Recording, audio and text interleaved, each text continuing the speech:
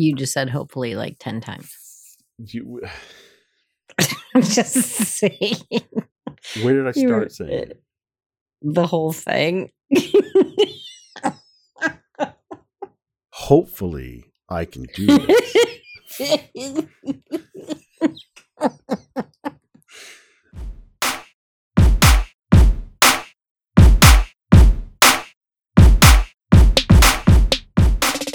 Hello, and welcome to this episode of Notorious Pedagogues. It's September 2020, and we are just jumping back in to our academic year. It's a bit of a different academic year. It's not one where we're all physically together. It's an extension of the weird and wacky times from the spring and the summer sessions. We're all gathering now in Zoom for our teaching. Our university went completely remote. That was in July, right? Beginning mid-July, early July. So we've had a bit of time to prepare for it. But Pauline, Dr. Schmidt, and I have been working throughout the summer, and we thought it'd be worthwhile to gather and just share an update with everyone on our research, our projects, our writing, and what we're thinking. We were even last night, as an aside, thinking ahead to the spring and thinking about the classroom space that we'll be looking forward to teaching our co-taught class within the spring. So in this episode, we will talk about our book project and process a little bit of all the changes that are going on with that. So if you've been following along with us on our journey, you know that we have been engaged in a book project now for almost coming up on a year. It was around this time when we first had this idea, this invitation to think about putting our work into a book. And we have been hard at work over the summer. One of the things that's wonderful about being trapped in your home is you get to stare at computers and work a lot, right? So we spent, and part of what I think we wanted to share was we really did there in the summer. We met, if not every day, every other day. We met very frequently. A lot. And to work on our project, to work on the book project. We met with our editor in late May to get some good feedback. We had handed over our first couple of chapters to get feedback. And the feedback was really helpful. I was going to say it was amazing, but amazing in the way that it was helpful for us because it took us a good 4 weeks, 6 weeks of every other day meeting to really kind of get closer, get more focused on what it was we were writing the book on. And I think we're still kind of in that headspace, right?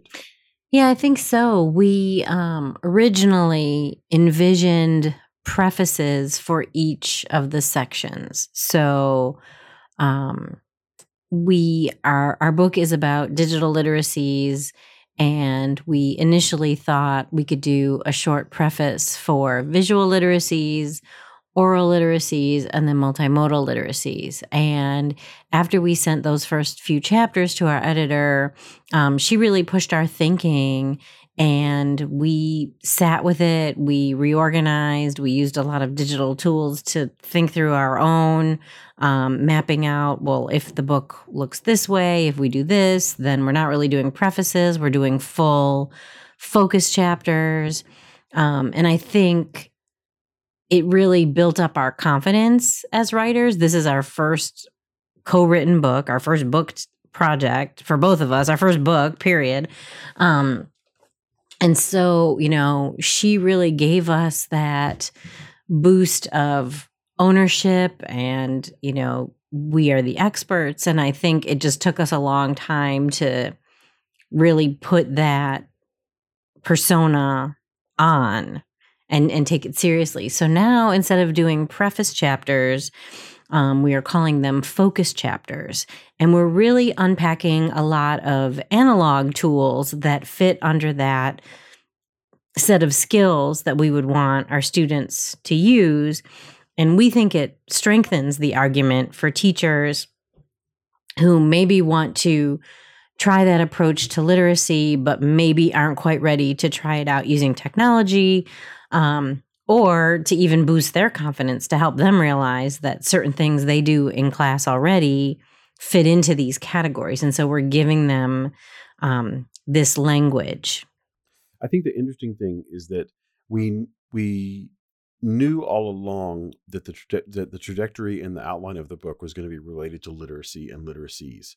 But I think by having to focus on it in such a focused way for an extended period of time has made us have to get that much more clear about what it is we want to say and what it is we want to think about and what we want to communicate. That's one of the things that Kathy's, our editor, has been really helpful in giving us feedback on, is not just seeing that we have authority in this space to speak about this with our work with pre-service teachers and the interviews we're doing with in-service teachers, but that we have in that voice, we can contribute to a deeper or a more informed understanding of literacy that intersects with technology, right? Like that's one of the pieces you were saying about the shift from the preface to a standalone chapter, which to a person who has no idea what we're doing right now doesn't make any sense, right? But for us, it was a big deal to make Right. that shift, right? Yeah, for us, a preface was maybe, I don't know, less than 10 pages for sure, where it was just going to be almost introductory in nature. But then we started building in examples, and then we even reflected on the examples. As two white authors, we wanted to make sure that we were elevating the voices of people of color and texts that feature marginalized characters and other images, especially in the visual. We talked a lot about the visual literacies and images in pop culture that could be used to foster discussion in classrooms. And so, yeah, we've just been coming at it from all different angles. And I think like it's getting really exciting to see the shape of those first couple of chapters. One of the things that our editor pointed out, that we were implying a certain strategy. And so we actually sat down and created a strategy with, 4 eyes and like, how are you consuming a piece of art, a product of some sort, and then how are you creating that piece as well. And so we played with a lot of language and trying to create something that's not necessarily gimmicky, but something that people would remember. And now we're trying to map that into the text retroactively for those chapters that were already written. And we're finding that our initial sense of the words that we would use to describe this strategy actually make sense when we're talking about visual literacy, oral literacy, and then multimodal literacy. It's something you don't know until you've crossed this bridge before, which again sounds so obvious when you're saying it out loud. But writing a book is not just one chapter after another. You need organizational frameworks, and we thought we had them, right? We thought, oh, this is a topic, yeah. and then we'll just talk about this topic, and then we'll go to the next chapter and talk about the next topic, and then it's going through the process. And Kathy's going, what if you added this in? What if you took this to the next level? And that's been an interesting challenge. Do you remember when this is something we haven't talked about in a little bit. I think it's because we got busy for the fall, and B, we moved through it. We took a little break there in our work to work on a completely different manuscript for a book chapter, right? And Yes. we got stuck over the summer, and we lost our voice a bit. Do you remember when we were writing? And this is actually separate to the organizational thing. We were writing with a scholarly tone, which isn't a bad thing.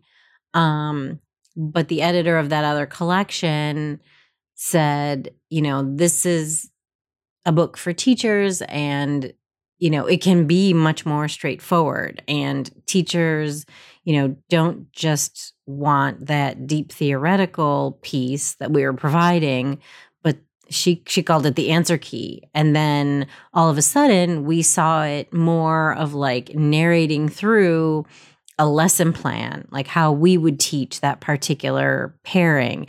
And it helped because then I think we found our voices, right? And we even played with, when we circled back to the book, we played with, well, what if we type up a dialogue as if it were happening in real time in the class. And then everything just was like flowing out of us because, it was like Matthew says this, Pauline says this, and then, here's something that the students would say, or here's what the students are doing in response to how we set that up.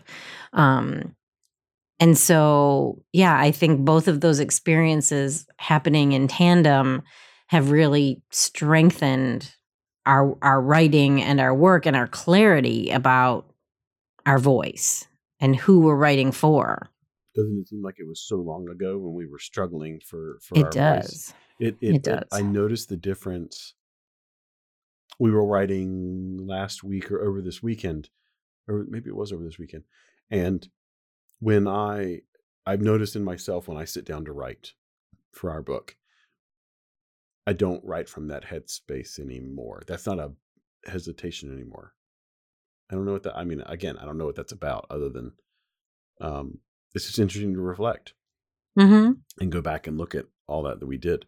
So we are like big picture wise, we've got chapters 1, 2, 3, 4, not naming, we also have to go back and do revisions, right? Like you were saying.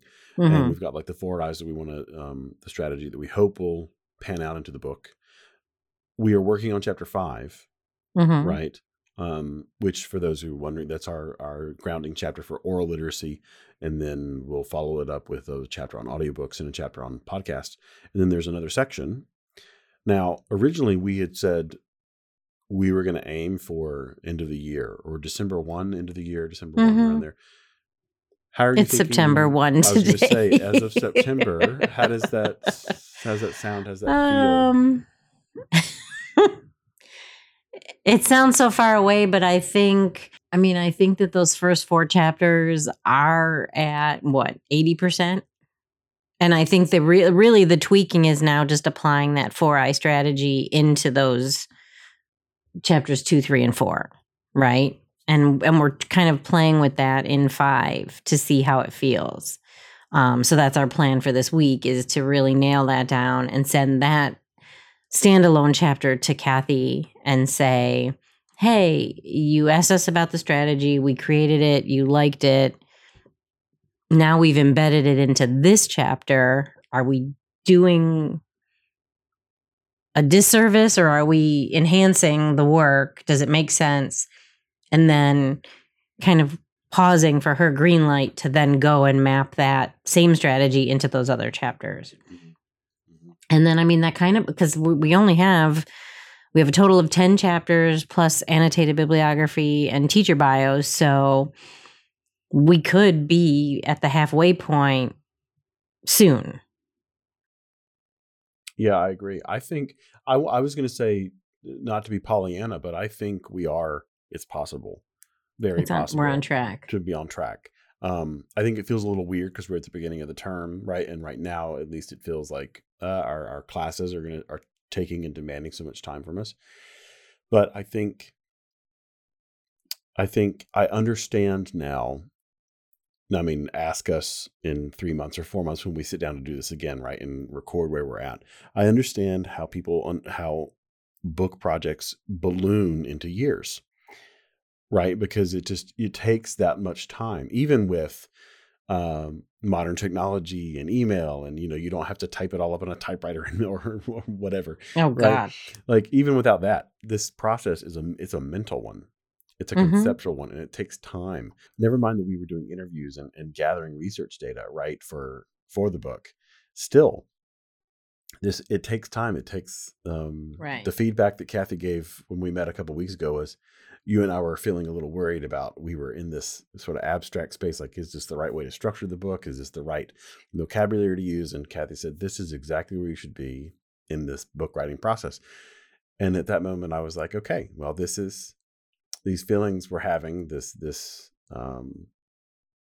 sticking with a project for this length of time, that's how it grows into a year-long process. Like even when we're done, and even when we have a full and complete draft and we hand it off for others to read, it will still not be in other people's hands for at least another, half a year, 9 months? Yeah. So then in that case, this will have been almost a 2-year, 3-year project. Like that's insane. Yeah, because I think I met Kurt in July of 19 when I verbally pitched the book.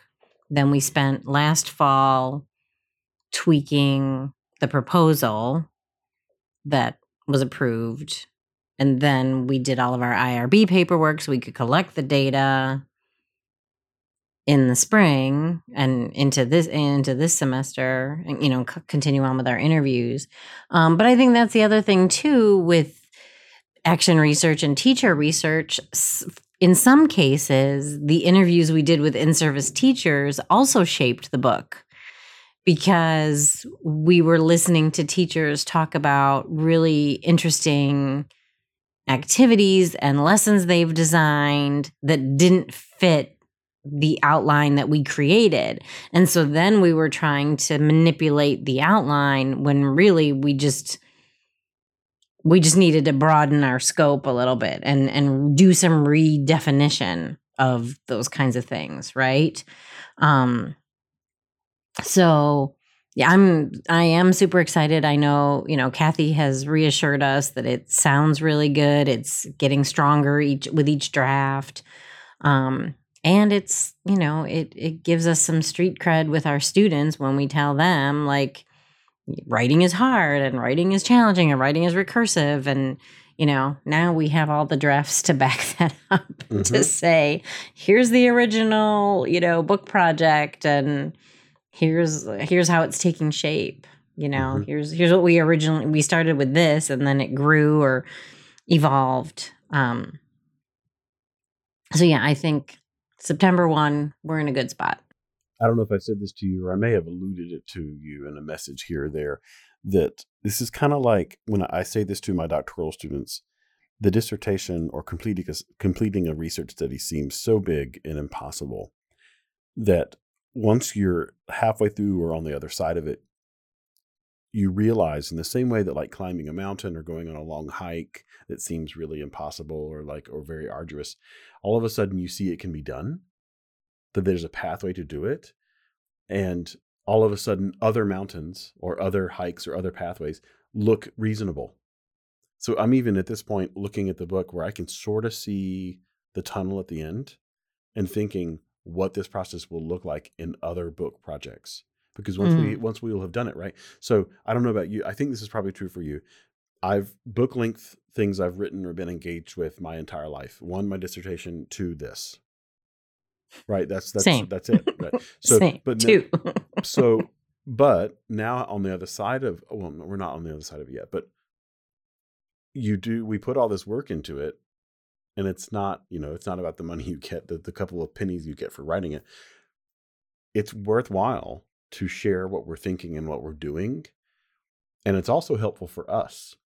Think about how our teaching has changed, how our assignments have changed, how we teach has changed, right?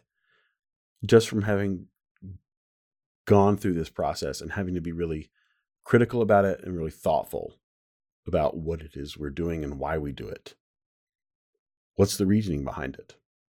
We know instinctively that we're doing this because oral literacy is important. But when you and I have to literally sit together in a Zoom session, writing a chapter on it, it gets real. And I think that it's helping us become more explicit for our students to say, these assignments are focused on visual literacies. These assignments are focused on multimodal literacies. These assignments are focused on oral literacies. But then also how we parse out within those 3 main areas, the creating and consuming, right? And so just showing them that balance and the importance of all of that, all at the same, like simultaneously, right? To kind of keep them in check as well. This is how we're approaching it, but in your class, maybe you'll approach it differently. The only other thing I would like to give a quick shout out to is we mentioned we've done all these interviews to interview not only our students and past students, but current practicing in-service teachers. And I have just been continuously blown away by listening to them talk about the work they're doing, the assignments they're assigning, the work that their students are doing. It's just so, I know, again, it sounds cliche, but it's so humbling. And I try to communicate that whenever we wrap up the interviews or whenever we finish the conversation, is like, my gosh, thank you for doing the work you're doing, and thank you for sharing it with us. Like, we're stealing and borrowing ideas from them to use with our students as well. For sure. Right? And Yep. it's just the creativity and the commitment to this kind of work. It's there, and I don't know, it just doesn't get a spotlight shined on it in this way. Now, we're not saying that this isn't true for every single teacher, but it's just really humbling, right? To have those conversations. Yep. I think we've walked away from every single one just feeling so good and positive about what they were doing in the classroom.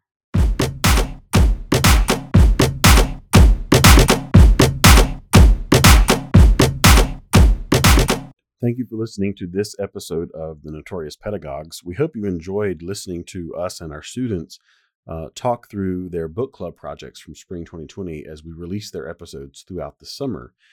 We hope to repeat that same sort of exercise in the spring, depending obviously on what everything looks like in the spring, because we have no idea what it will look like right now.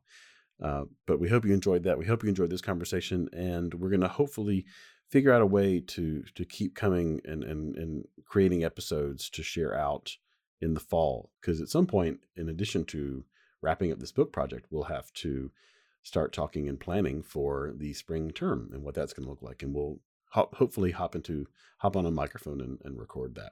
But again, thank you for listening, and look for more episodes in the coming weeks and months.